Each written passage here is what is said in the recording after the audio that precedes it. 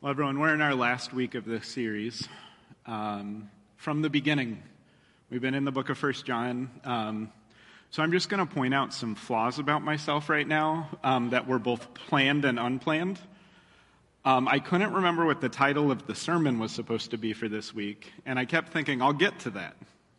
It's not Love Week, and I don't really know what it is off the top of my head, but it's too late now, so it's something about idolatry, and so we're going to talk about that, because as we come to the end of the book of 1 John, that's where we need to go.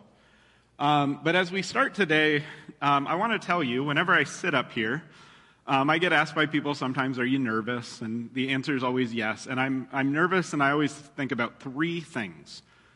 The first thing I always think about is, what if the ProPresenter machine goes down? Because then I won't remember my sermon outline, because the slides are my cheat sheet. The second thing I think about is, did I do enough? Did I study enough? Did I put enough time in? I feel confident in what the Lord's revealed, but maybe I missed something, and I'm going to get up there and realize it. Or after someone will tell me something. And so that's a fear that I have, that I try and work out. And then the third thing I think, and this is true, and it might sound weird at first, I always think, I'm glad in heaven we're going to wear robes. And the reason for that is that I think it is impossible to properly tuck in a shirt. And some of you are laughing because you're like, Matt, you never tuck in a shirt right. I'm going to untuck my shirt today. We're going to get real. And the reason I'm going to untuck my shirt is hopefully it will visualize for all of you how uncomfortable I am when there's and maybe this, this shirt was not tailored the way. I thought it was going to be like the weird shirts that are like this. It's not. So maybe this is okay untucked. My wife is not here to tell me whether this was a good idea or bad idea. She's home with our kids. But when I get up here, I often think that my performance will validate Christ's love for me. And it's so wicked because it cheapens the cross. And so today as we close, this is what we're going to talk about. And some of you might be like, this is kind of heavy for the end of a series. And it's not my fault, because the passage ends the way it ends. And so I'm going to read the passage, and then we're going to jump in. And I pray you will be encouraged by this. I pray that you won't be too distracted by my untucked shirt. I think my untucked shirt might be less distracting than how I normally tuck it in, if I'm being honest, because as soon as I go like this, but that's me. And again, most of you are probably like, I never think about this. And now the next time I preach, you're going to be like, oh, he does that. But I care deeply about what people think of me. And a lot of times it's the thing that keeps me from being who I am in Christ and living the life I'm supposed to have. If you've got a Bible, I'd encourage you to open to 1 John 5, 13 through 21. We're going to jump in one moment. But first, I'd like to pray.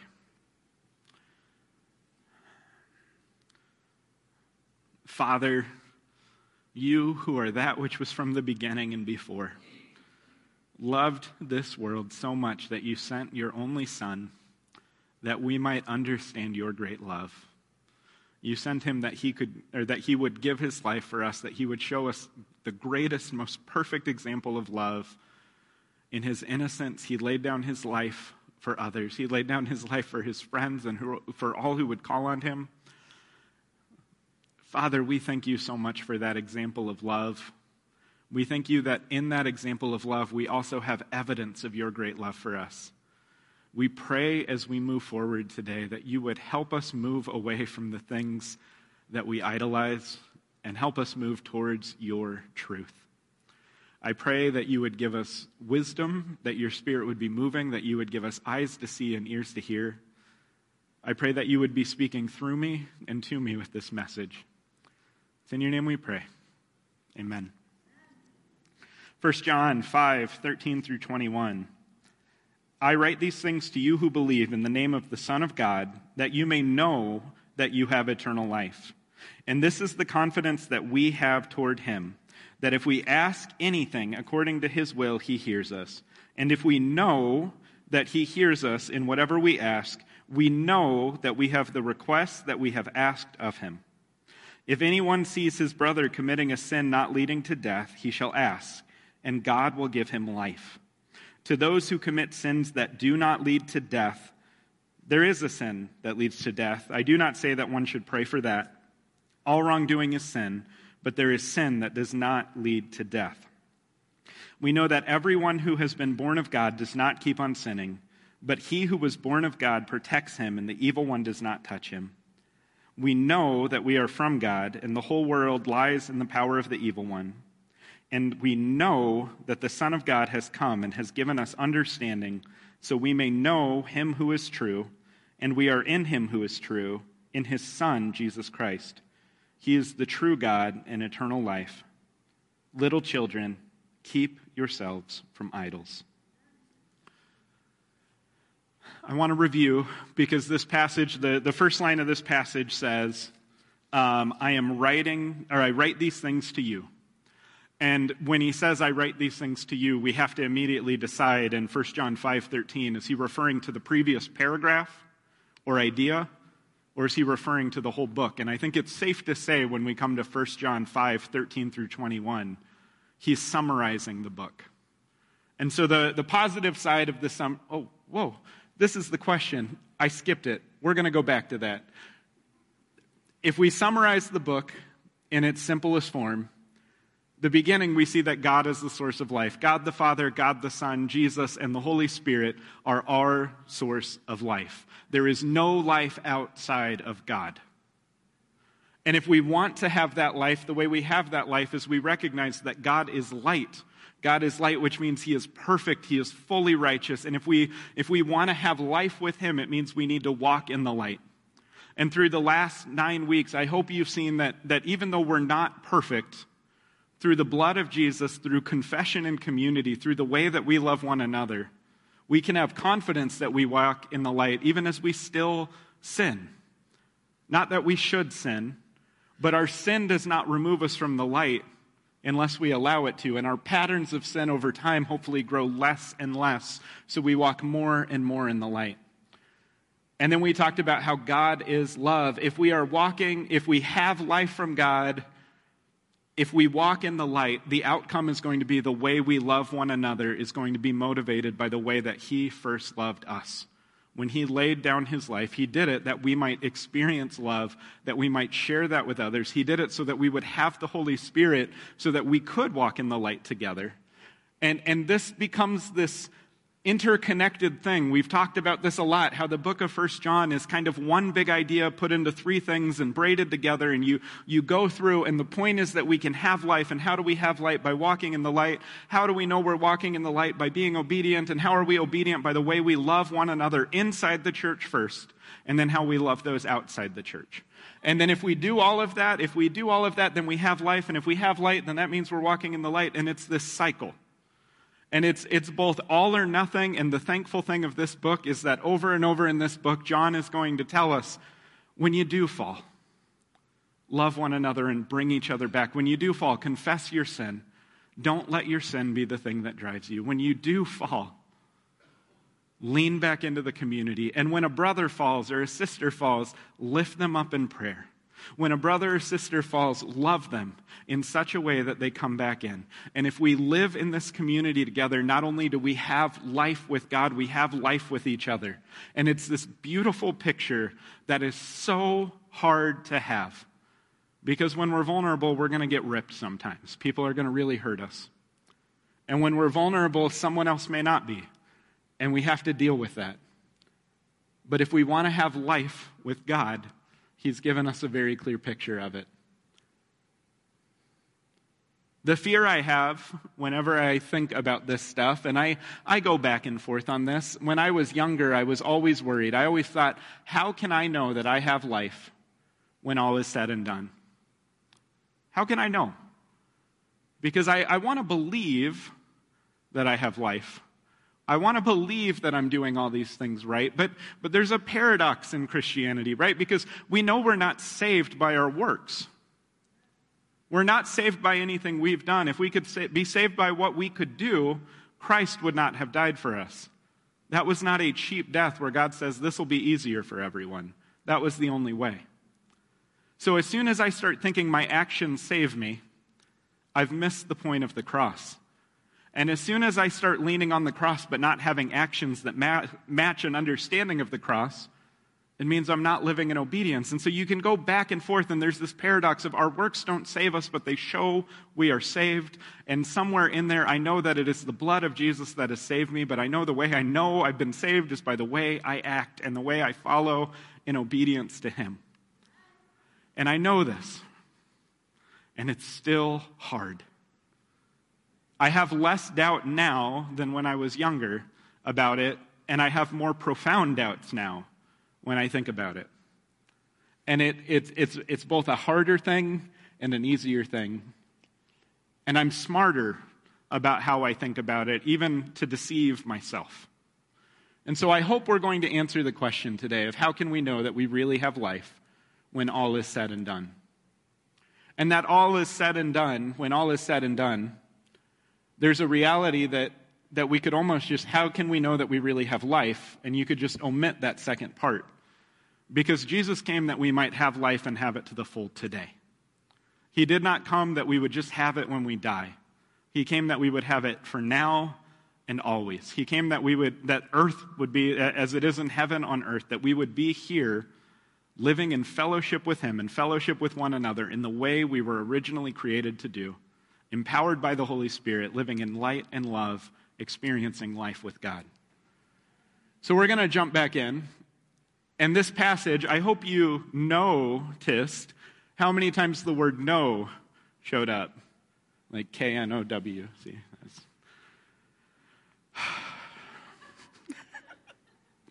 So let's jump back in the passage. Last week my jokes were off, but that one was solid. Okay, so 1 John 5:13, I write these things to you who believe in the name of the Son of God, that you may know that you have eternal life. So in a moment, we're going to look at what the first thing we know is, but first we need to think about a few things.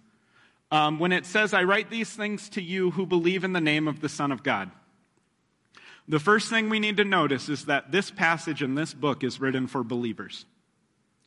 If you do not believe that if you do not believe in the name of the Son of God, if you do not believe that Jesus is the Christ, if you do not believe that Jesus is the one who in Eden God promised a serpent at the fall, that one will come who will defeat you, who will crush your head and you will strike his heel. If you do not believe Jesus is the one that Moses said, there will come a perfect prophet. If you do not believe that Jesus is the one that God said to David, there will be one from your line and one from my line. 1,000 years before the birth of Jesus, God promised David, and this is in writing, 1,000 years or 700, however we want to date it, years before Jesus, there was a promise that there would come one from the line of David and the line of God who would reign forever, who would have the capacity to sit on a throne forever. Throughout all the prophets, through Isaiah, there was one that was prophesied who would give sight to the blind and who would help the lame to walk and who would heal our afflictions, both external and physical, internal, and our afflictions of sin that prevents us from right community with God for eternity and now. The whole Old Testament points to Jesus. The whole New Testament is built off believing in the name of the Son of God. And so as we talk about this passage today, I just want to make sure it's clear. If you are not a believer, the good news is the King of the kingdom that is perfect and will reign forever says, if you want to be a part of my kingdom, I have already laid down your life for you, or my life for you. And all he asks is that we would believe. But this is the second thing we have to talk about, because the word believe is a cheap word in English. It is a very cheap word. The word believe in English, okay, some of you may believe that the Bears might win a football game today. Some of you might believe that. And that is a radical belief. One, because I believe, and by believe I mean I think, Matt Nagy is still the coach. Is he? Does anyone know? Good. Okay, good, bad. But more importantly than talking about Matt Nagy, it's a bye week. So if you believe they could win today,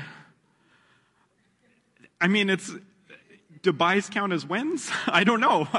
That's all I got there. But the point is that we think of belief as an intellectual knowledge of something that we just categorize away. I believe 2 + 2 is 4. I believe, I don't know. This is hard. I don't know if I believe in ghosts. I go back and forth. Like, there's demonic things, but then are they ghosts of people departed, or are they ghosts of, I don't know. We could talk about that for hours, and it would derail us completely. But the point is that the way that we use the word believe is intellectual. When John uses the word believe, if you go through the Gospel of John, if you go through the letters of John, if you go through the book of Revelation, when John talks about belief in God and Jesus, the Son of God, if you believe in the name of the Son of God, John is talking about you are moving towards him. That means the way you were living before, you are now moving towards him. And it will not be perfect. That's what we've been talking about this whole series. But if you believe in him and your life looks exactly the same, you do not believe in him in the way that the Bible says you should. The Bible is a book about life transformation, and somehow in English we turn this idea into, well, I said a prayer, I know where I get to go when I die, as if that's all that matters in the teaching of Jesus. And what's really sad in this is when you read through all of the works of John, one of the biggest themes is this idea of overcoming. Because when Jesus died on the cross and rose again, he did so that we might receive the Spirit, the Helper, so that we who could never change our sin could overcome it. Through him. Let's be honest, it's still not just us doing it, it's him doing it in us. And in John, he says, I have overcome the world, to his disciples as he calls them friends and says, I'm about to lay down my life for you. I have overcome the world. The world says I should come and I should destroy those who are my enemies, and instead I sit at a table with them, I break bread with them, I die in their place. I have overcome the world and the sin of the world.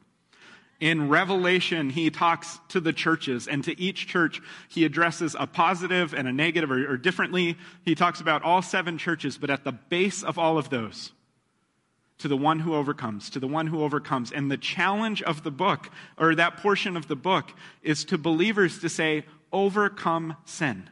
Do not stay in the same patterns.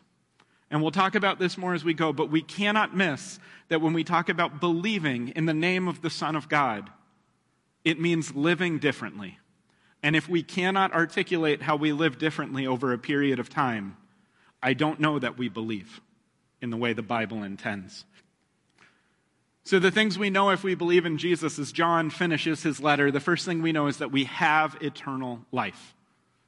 Have eternal life. Not will have eternal life. We have it now. We are given this amazing gift. We have it now, and we have it for eternity. If we believe in his name, if we follow after him. It goes on, and this is the confidence that we have towards him, that if we ask anything according to his will, he hears us. And if we know that he hears us in whatever we ask, we know that we have the request that we have asked of him. Now, on the surface, this sounds like he hears us and responds. When we pray, he responds to our prayer and gives us what we ask for.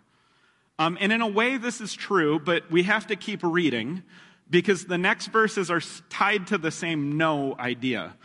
He hears us and he responds. And so if anyone sees his brother or sister in Christ committing a sin not leading to death, he shall ask and God will give him life. If you see someone that's walking towards darkness, walking into sin, and you pray to God, God hears and he responds.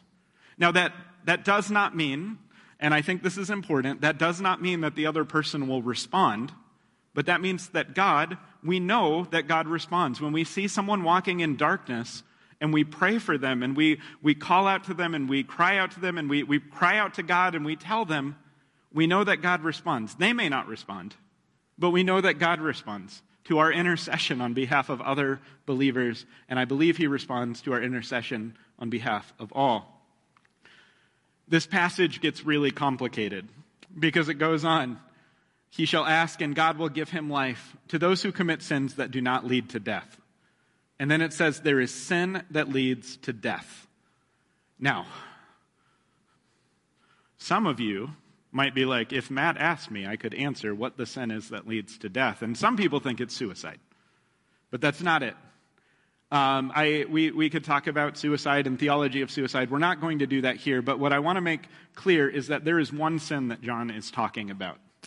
There is a sin that leads to death. There are, in some capacity, different levels of sin. And all sin is sin, so I don't want to minimize and say, well, you did a smaller sin, so it's no big deal. But there is a sin that John sees as far greater than other sin. And the key to this is understanding this word death. You see, when we started this series, we talked about life and how Jesus is the word of life. He is life. He is eternal life. He gives us life. When we come to the end of this passage, remember, this is a letter to believers. And if you remember, in the middle of the book, we talked about the idea of antichrists, plural. And I don't know if my pronunciation of it will say that well enough, but antichrists. Children, it is the last hour, and as you have heard that Antichrist is coming, so now many antichrists have come. Therefore we know that it is the last hour. And they went out from us, but they were not of us. When it talks about what an antichrist is or what they are, it's talking about people who say they are a part of the church. It's talking about those people and saying they say they're part of the church, and then at some point while they were among us, they decide to go out and they began to do a new teaching.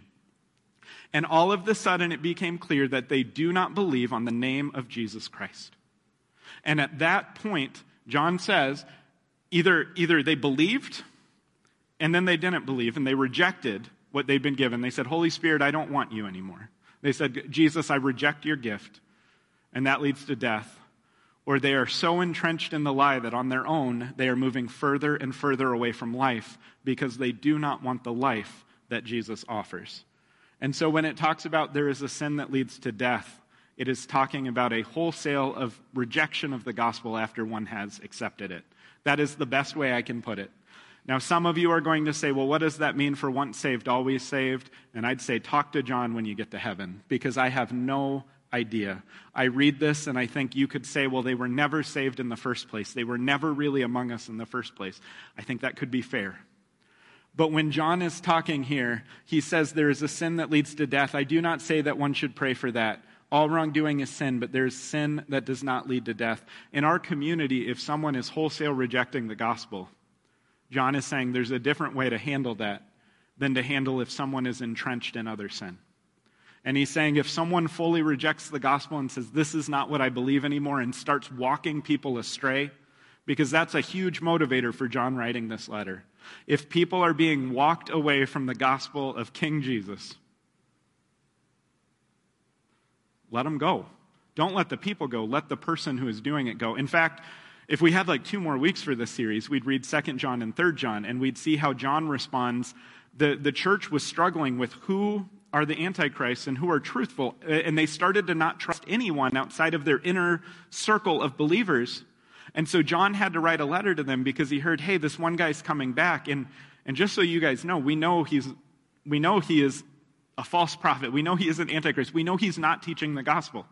Do not let him in.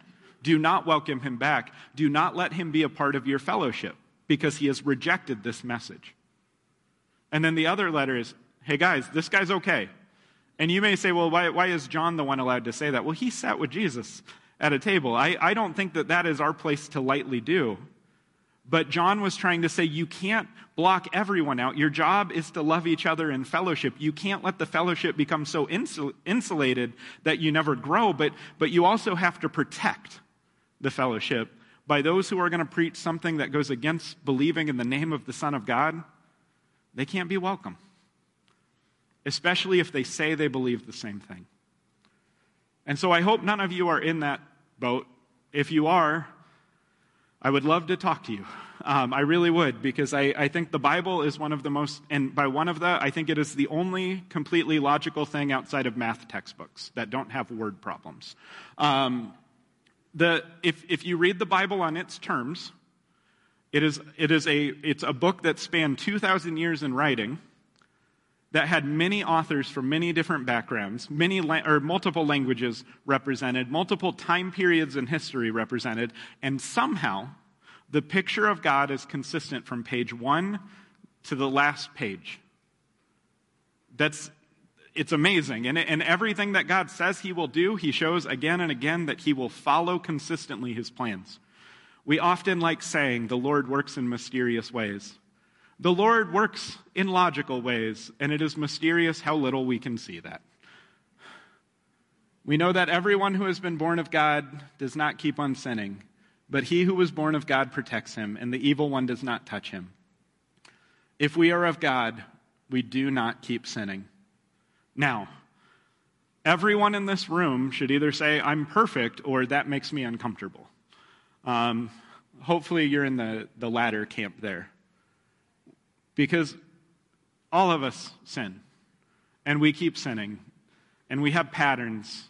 And every time we get up to preach, before we're preaching, we're sitting in the back looking, I don't know if you all preach, but I sit in the back and I look in a mirror and think, how on earth do I tuck my shirt in? Oh no, they're not going to. I joke about this, but I worry that people are not going to hear the message like it's like the Holy Spirit won't move if my shirt isn't tucked right or if it's not tailored correct. I have to joke about this because I feel weird about it like this too, and I feel like afterwards someone's going to come up and say, you shouldn't have done that illustration. But I joke about this because we all do sin, and we have patterns of sin. And we have sins that we do that we're aware of, and then we have patterns of sin that are in our family over generations. We have things that we do that we do not realize are sin until we're amongst other believers in fellowship, and we start to realize, the way I think about that, that's not right. And a lot of the sin we have, without help, we just stay in it. That's walking in light, exposing the sin, confessing it in community of believers, and allowing them to help us move forward. If we are of God, we do not keep sinning is I can put it this simply. This passage is truly about, do we look the same a year later? Do we look the same 6 months later? If so, I think we should be worried. Are we from God? And I don't think that, and I communicate this to you all because this is where this gets hard, because there have been times in my life where I'm like, I want to just air every sin to someone and then fix all of them at once. And I wish I could. I wish I could just fix every sin in my life at once. The beauty is that Jesus' blood has cleansed all that sin. The trial of my life and the trial of all of your lives, if you follow Jesus, is that overcoming that sin is our job in this lifetime. There are patterns in my life that I know and I'm working on, and I'm sure if I ever get to the point where I truly overcome them, and I believe I can, there are sins I've overcome and there are sins I'm working on overcoming, but I know that if I overcome those sins, I'm not going to say, well, I'm perfect now. I'm going to say, all right, Lord, what's next? Because otherwise, I wouldn't need Jesus. And praise the Lord, I do. We know that we are from God, and the whole world lies in the power of the evil one.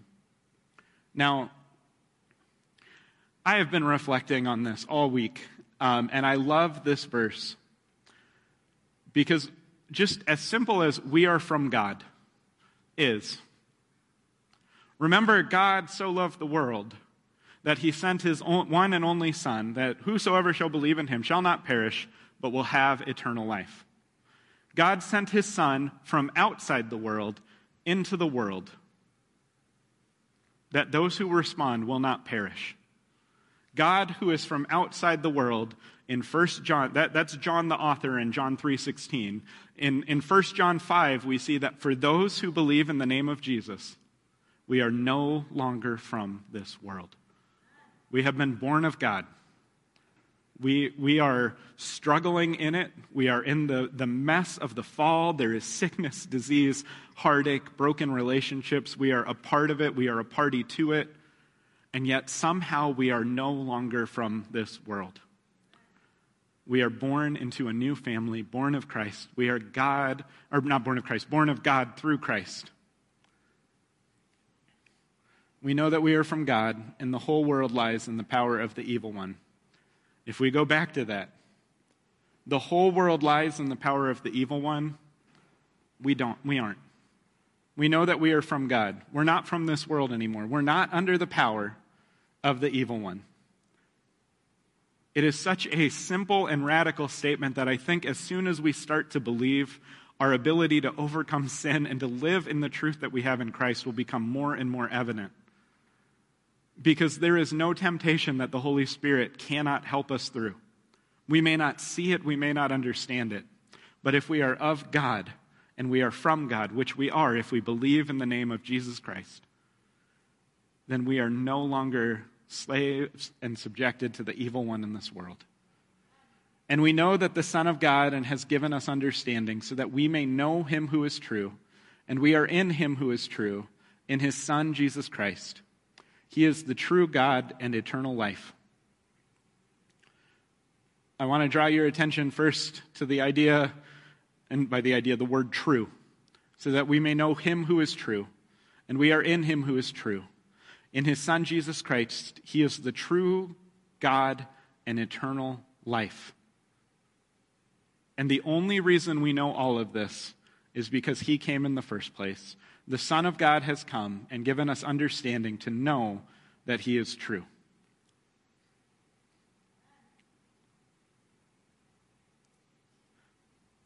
When I start to think that God does not love me, or I've not done enough, or I start to think anything along those lines, I can go down these silly patterns in my head, these patterns of sin where I start to think, well, what could I do to earn that back? I'm going to start reading my Bible more. I'm going to start serving more. I can come up with this list. I'm going to be a better pastor. I'm going to be a better father. I'm going to be a better husband. I'm going to do all of these things as if any of these things could earn the love that I have from Jesus, who came and gave me understanding to know that he is true. And when he says he is true, that means when he says, I came that you might have life and have it to the full. When he said, there's no greater love than this, that a man would lay down his life for his friends. And when Jesus laid down his life, he did so that we would experience and know love in its perfect form, and we would be able to respond to it, even though he did not force us to. And so when we come to the end of all of this, I hope you see that what we know, regardless of how we feel about it, regardless of what we might think we need to do because of it, it is true.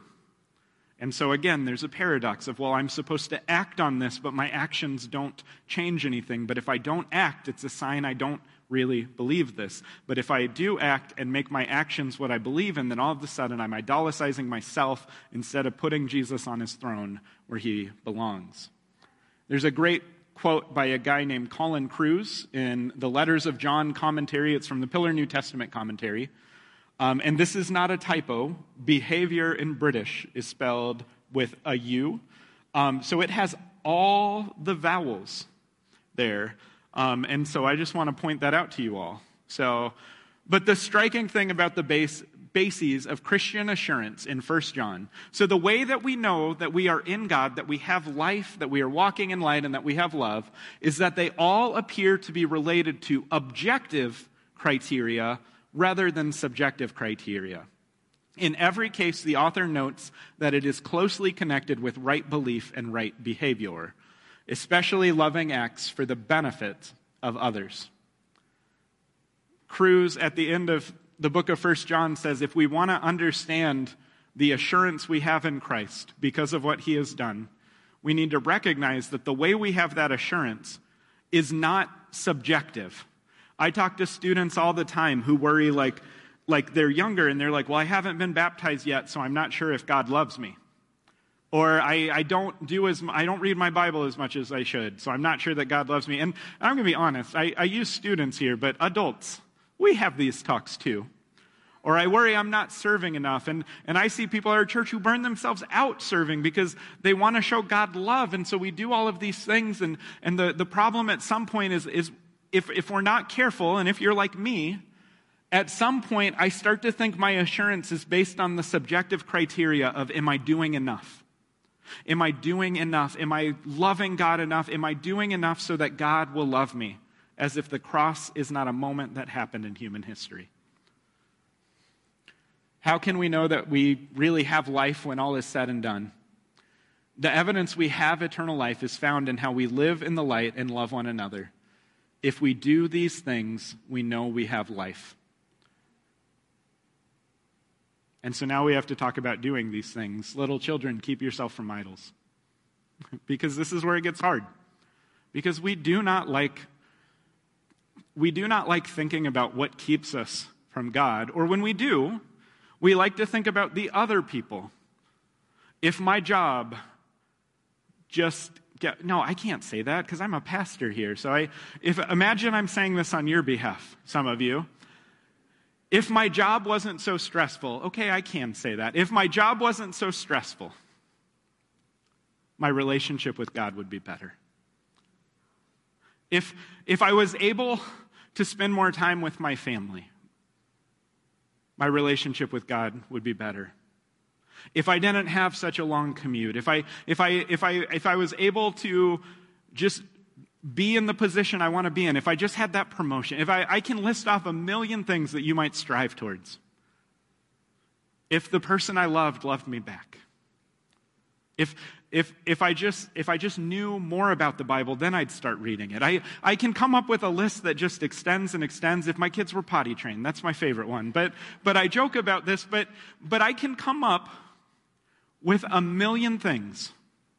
I can come up with a million things that I think, if this was different in my life, if they saw me differently, I'd be a better pastor for them. And it gets hard talking about this. No one likes talking about their idols, but the reality is that we do, and we build them in our heads. For me, one of the things I do is after I have conflict with someone is in my head, I go through in my head all of the things that I'm frustrated about and how the conversation went. And I want to think I'm replaying it so I can reflect and move on. But what I'm doing is I'm thinking, if I would have just said that, it would have changed the whole conversation. And what I'm really thinking, let's be honest, is if I would have just said that, they'd view me in the way I wish they viewed me. And I'm idolizing myself, or a version of myself that is not even my real self.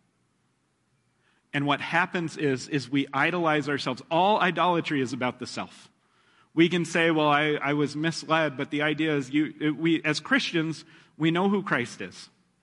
And if we settle for anything less, specifically about ourselves, if we say, God, I would love to follow you wholeheartedly, but you've got to do blank for me. And if you've never done that, good for you. I have done that. I have thought that before so many times, and when I come to terms with it, I always know how wicked it is, and then the pattern starts over. Tim Keller, who is phenomenal, and if you don't know who he is, great books, great sermons. He wrote an article in The Atlantic recently talking about coping with, he's got cancer, and he may be near the end of his life, and I don't want to talk about it because I want to talk about it for an hour, and we don't have time for that.